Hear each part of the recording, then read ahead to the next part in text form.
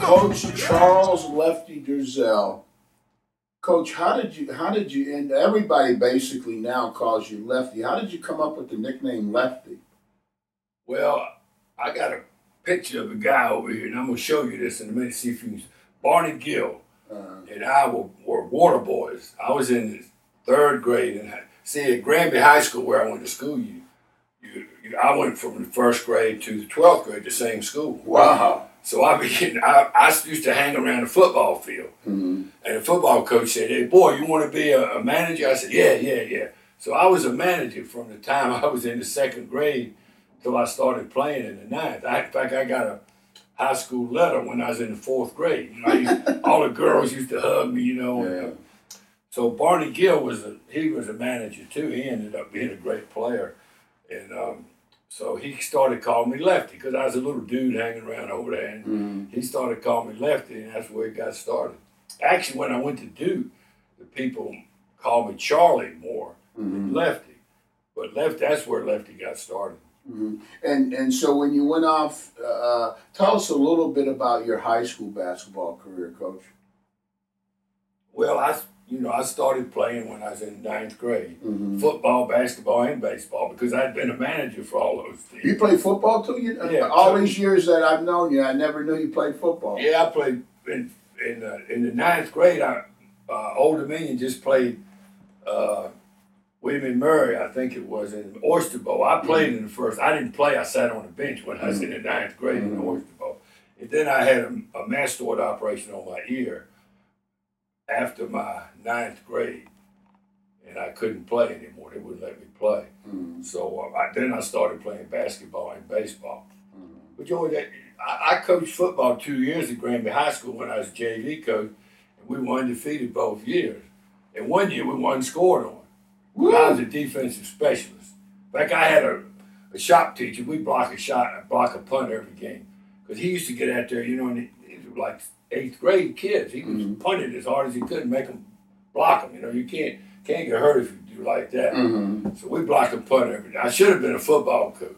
Hell, the Bear Bryant of the Tidewater area. That'd have been that. I'm glad you didn't become a football coach because the contributions you've made to basketball over the years are historic in that. And so you went to Granby, and you must have had an outstanding Then I started year. playing in the ninth grade. And in my senior year, we won the state championship. I was the leading scorer in the state tournament, and then I got scholarships from NC State and Duke and Richmond, William and Murray, North Carolina, and I really wanted in Tennessee. I really wanted to go to Tennessee, but I was in love with Joyce, my wife, and they wouldn't let athletes get married in Tennessee, but you can get married at Duke.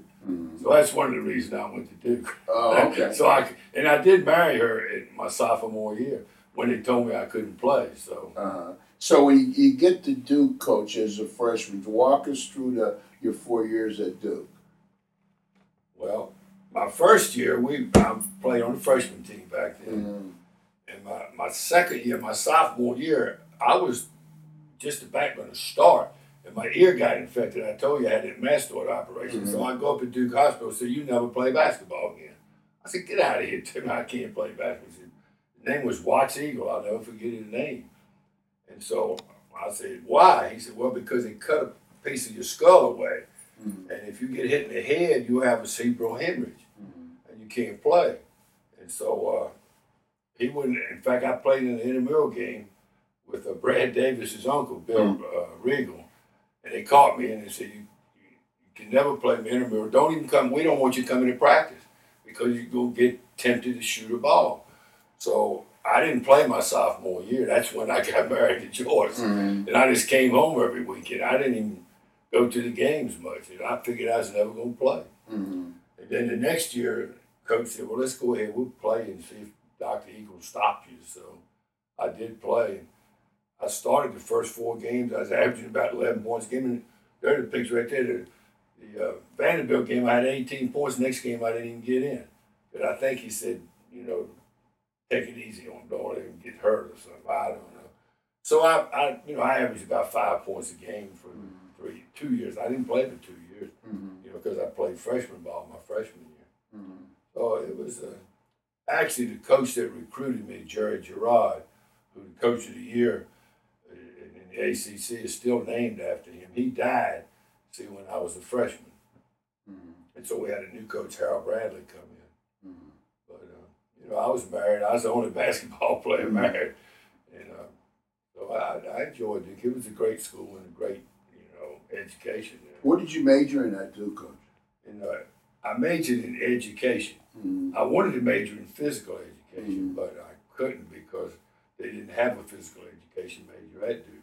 Mm-hmm. So I majored in education with I was qualified to teach history or Spanish, Mm-hmm. which when I got to my first coaching job in high school here at Granby, they said, you got to teach either history or Spanish. I don't want to teach either one. I want to be a phys ed teacher. Yeah. So I did teach history my first year, and it was miserable.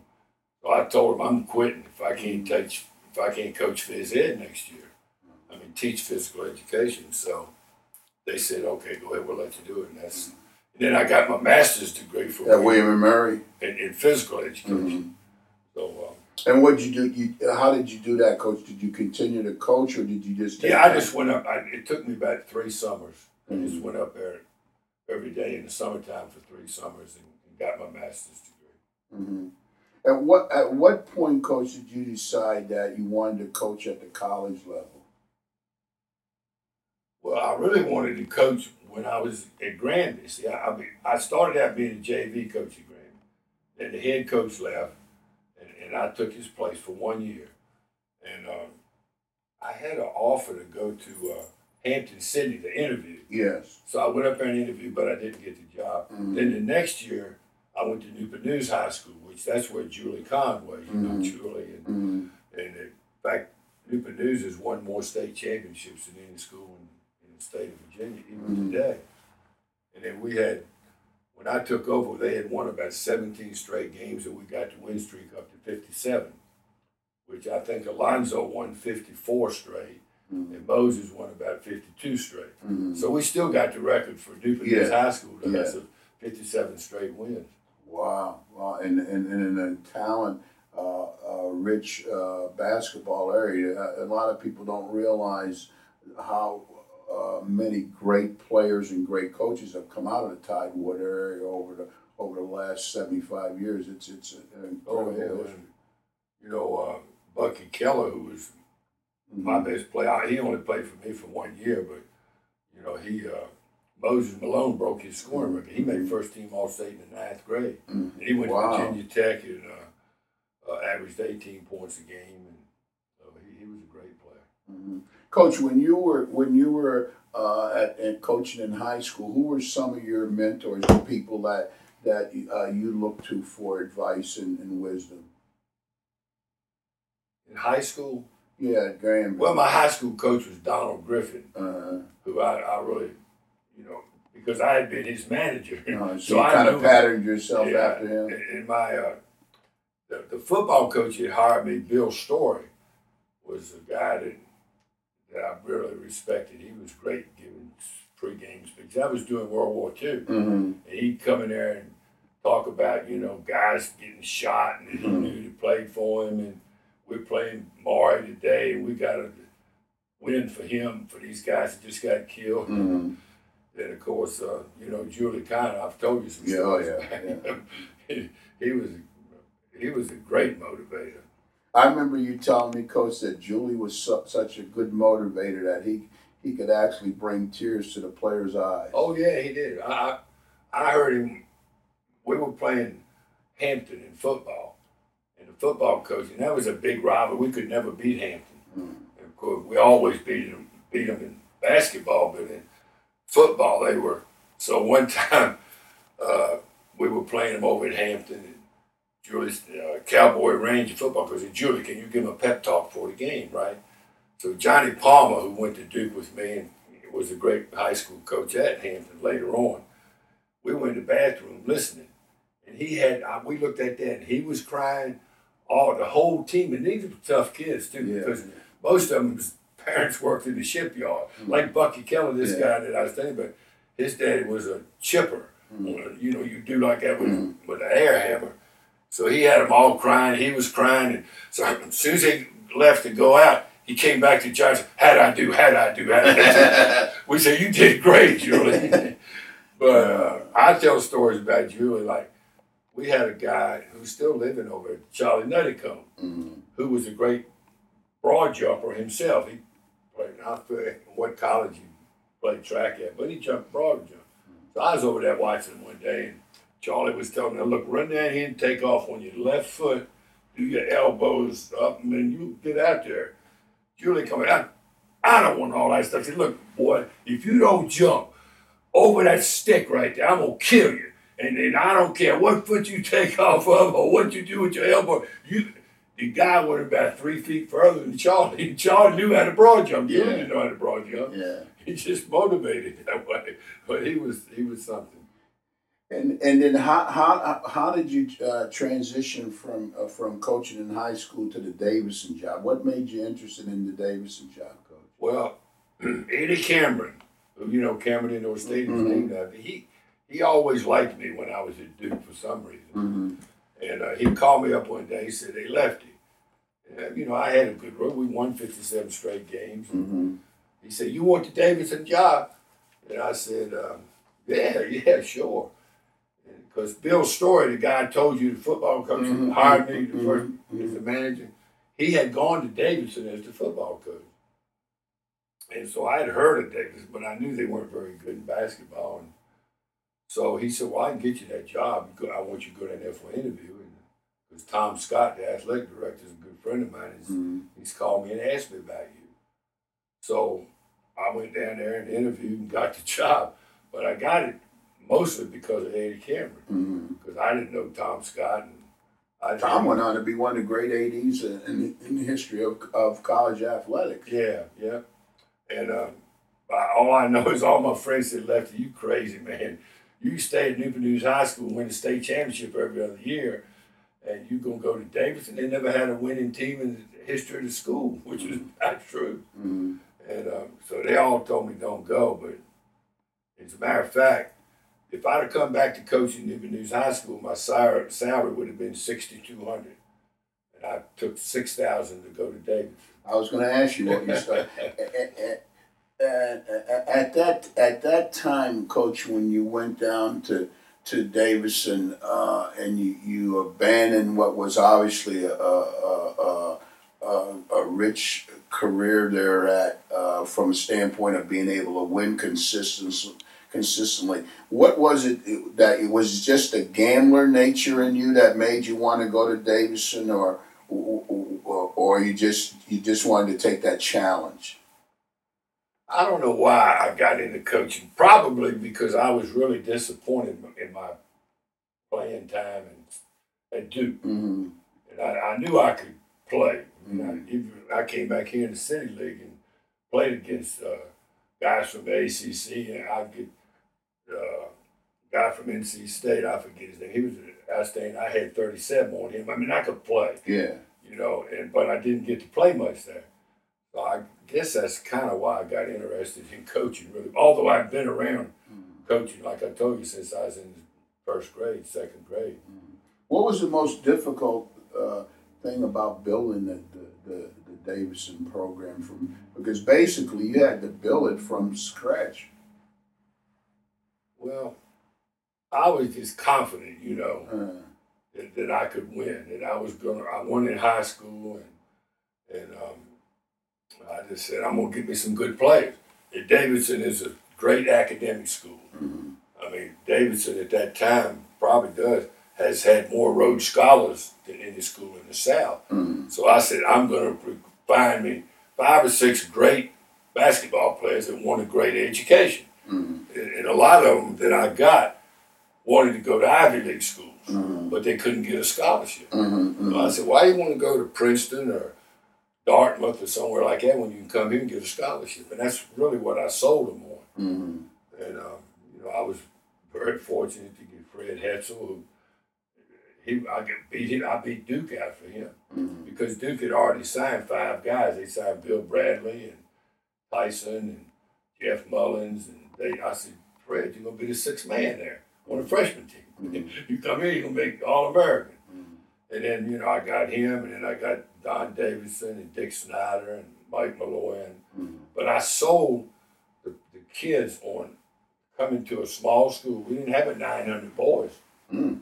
In fact, there was something in the paper last year about Wingate, one of those schools, that had the smallest student body of anybody got in the NCAA. Mm-hmm. I said, we went to the Final Eight, had 900 men. Mm-hmm. So, you know, that's what I sold them on. It's just, and I believed, you know, I was cocky, and I believed I could beat anybody, you know. I guess, I don't know. But how many scholarships did you have back in those days? I didn't. Everybody else had 15. You look at my teams up here, I had 11. Mm-hmm. And, but eventually, after we started winning big time and getting in the top 10, I went up to 15. Mm-hmm. But when I started, I didn't have but 11. Mm-hmm. Who were some of the great players that helped you build that program at Davidson? Well, Fred Hetzel was the first one. And, you know, of course, you coached his brother at Maryland. Yeah, after I left. Yeah. Davidson. Yeah, Will. And Will was a good player for us. You were there for us at Maryland. But Fred was a great player. I mean, he was the #1 pick in the NBA draft when he graduated. Actually, they did it a little bit different than you had territorial rights. Yes. So the Knicks got Bradley, and because he was from New York, and then I forget it was St. Louis got Hetzel second. Yes. So and then Dick Snyder was a great player there, and Don Davidson. Mm-hmm. Terry Holland was a heck of a player for me. First went on and played he led for the you country in field goal percentage. Jerry Crow and Mike Malloy and Wayne Huckle, who was a runner-up for a Rhodes Scholar. Danny Carroll I coached 2 Rhodes Scholars. Danny Carroll and Tom McMillan. Wow. And I should have had 3, because Huckle was a straight A student. Mean. He was from Clifton, New Jersey. I mean, he used to have to wear sliding pants because he was on the floor so much. Mm-hmm. He would get big strawberries on his hips. But he applied he was a finalist for a Rhodes Scholarship. But the professor that helped Davidson students get Rhodes Scholars told him to apply in New Jersey, which he was from. And they had another kid on the track team who was from North Carolina. He told him to apply from North Carolina. I told Wayne, I said, Wayne, go back and tell that guy, you want to be from North Carolina. The heck, well, you better than that guy. Well, you know, that guy won it. And Wayne, I'm sure, would have won it had he, you know, applied to North Carolina rather than New Jersey, because he got all of Princeton, Harvard, Yale. Yeah. But he was still a finalist. Coach, they tell a legendary story that when you were at Davidson out recruiting, you used to drive an old station wagon, and the old story says you used to sleep in the station wagon. You used to have a pistol with you. That's true. Well, see, when I first got to Davidson, it wasn't a highly sought after job. Yeah. So I had $500 to recruit on. Woo! 500. I said, you're recruiting. You know, we're gonna pay you $6,000, and you got $500 to recruit on. Mm-hmm. Well, you know me. I spent that in the first month. So I had these doctors that were giving me money and let me use it. Like Dr. McLeod lived in Somerset, Kentucky, and I'd fly to Kentucky to his place. He'd give me his credit card and his Buick, and I'd drive all up through Indiana and Kentucky, and so when I drove anywhere, I drove in an old station wagon that the school owned. And I used to sleep in it. In fact, when I took Fred Hetzel out, when he told me he was coming, right, I said, let's go to dinner tonight, right? So he picked some fancy restaurant there in D.C. We go in there, and I hit my wallet. I didn't have enough money. So I didn't have credit cards back then. So I said, Mr. Hetzel, can you lend me some money? I'll pay you back, you know, as soon as I get back to school. So I didn't have enough money to pay for the meal. I used to drink, like you and I was always trying to lose weight. So I would drink Metrocal. Yeah. I would go out and say, y'all get a steak, whatever you want. But I'm on a strict diet. I got to drink his Metrocal. It was saving me money, see. And so I did sleep. And in fact, the night that I signed Fred, I didn't have any money. And I never stayed in motels anyway. So I used to pull up in a filling station. And it was what kind of car was it? Chevy. Yeah, it was a van. Not a van. A van. Yeah. So I I kept a mattress in the back of it and slept. And I had my daddy's pistol, which I never fired or anything, but I used to put that underneath my pillow. And then I'd wake up in the morning and go in the bathroom and shave in the filling station. And I even did that the night I signed Fred up in D.C. I was a little scared up there in D.C. But I used to do They that. tell the other story that they used to tell on you was that in those days, because you didn't have much money to recruit, you'd show up at the prospect's house right around dinner time because you knew that the mom was going to say, "Oh, coach, you want to have dinner with us?" Well, I don't know if that's true. I did eat over. Back then, George, you could take a recruit out to eat. You could take his mother and Oh, dad. yeah, we didn't have all these And stupid most of the rules time, like they would that. invite all the uncles and aunts. Yeah. I'd go out, sometimes be 15 people there. And so I was drinking my Metrical and they were eating. But you can't do that now, but you used to back then. What was the most difficult part about recruiting players for Davidson? I mean, I don't think it was that difficult. Actually, I think it was easier than Maryland.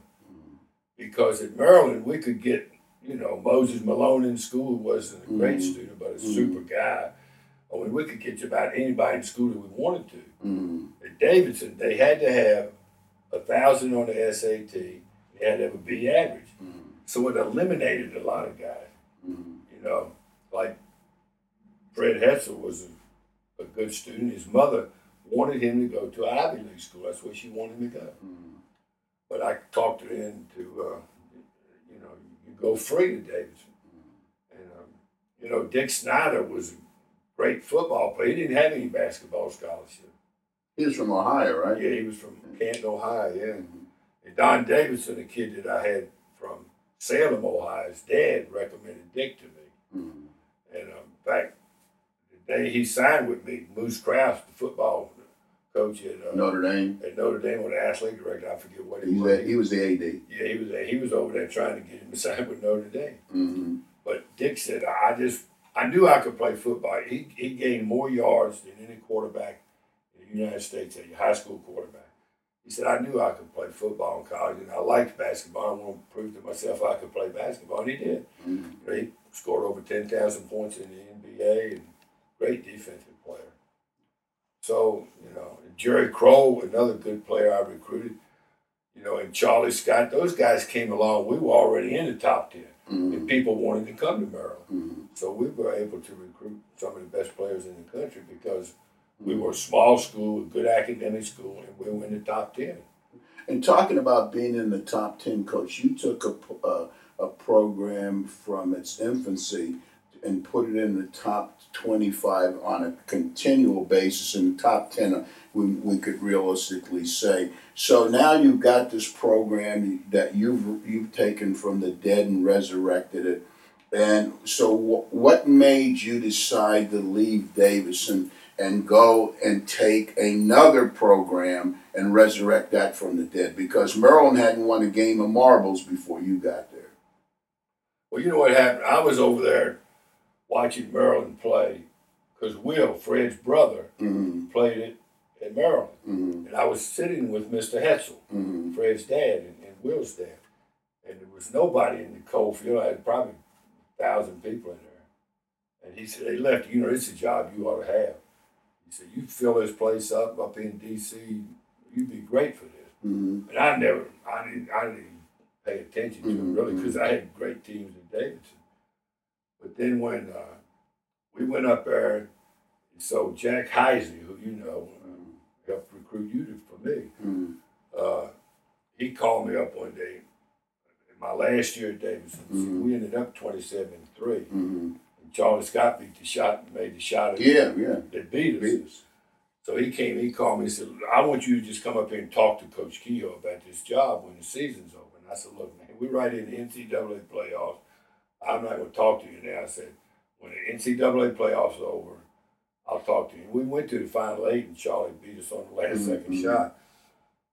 So when the game was over, Kehoe came in and said, come on my house. I want to talk to you." I said, "Coach, I just got knocked out of the Final Four on the last second shot. I don't feel like talking." "Oh, yeah, come on." So you and Joyce come on over my house. And I'd never met Keo. I'd met Heising.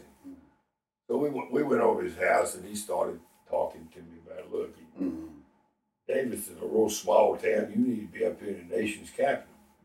We got Ted Williams coaching baseball in the spring and the summer. We got Vince Lombardi coaching football during football season, and we want you up here coaching in the wintertime with basketball.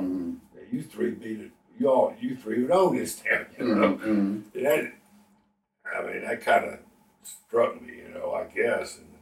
But I had always seen that bigger. See, when we played when I was at Davidson, we played in the Charlotte Coliseum.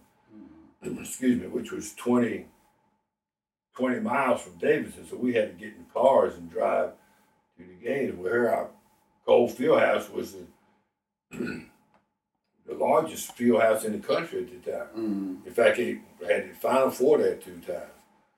And so I just, you know, he kind of talked me into it. And so he said, well, look, I'm going to tell you what. You and Joyce go downstairs and talk about this.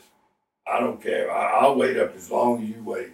But if you're not going to take it, I'm going to offer it to Morgan Wooten tomorrow morning. So we got there and talked till about 2 or 3 o'clock in the morning. I said, let's do it. Which I was, you know, I had Mike Malloy coming back. I had 3 starters coming back from that 27-3 team. And we ended up 3rd in the country in the final poll. So it was a hard decision, but it was like a challenge, you know, being up in the D.C. area and having a big field house to play in. I didn't have to drive 20 miles to get there. And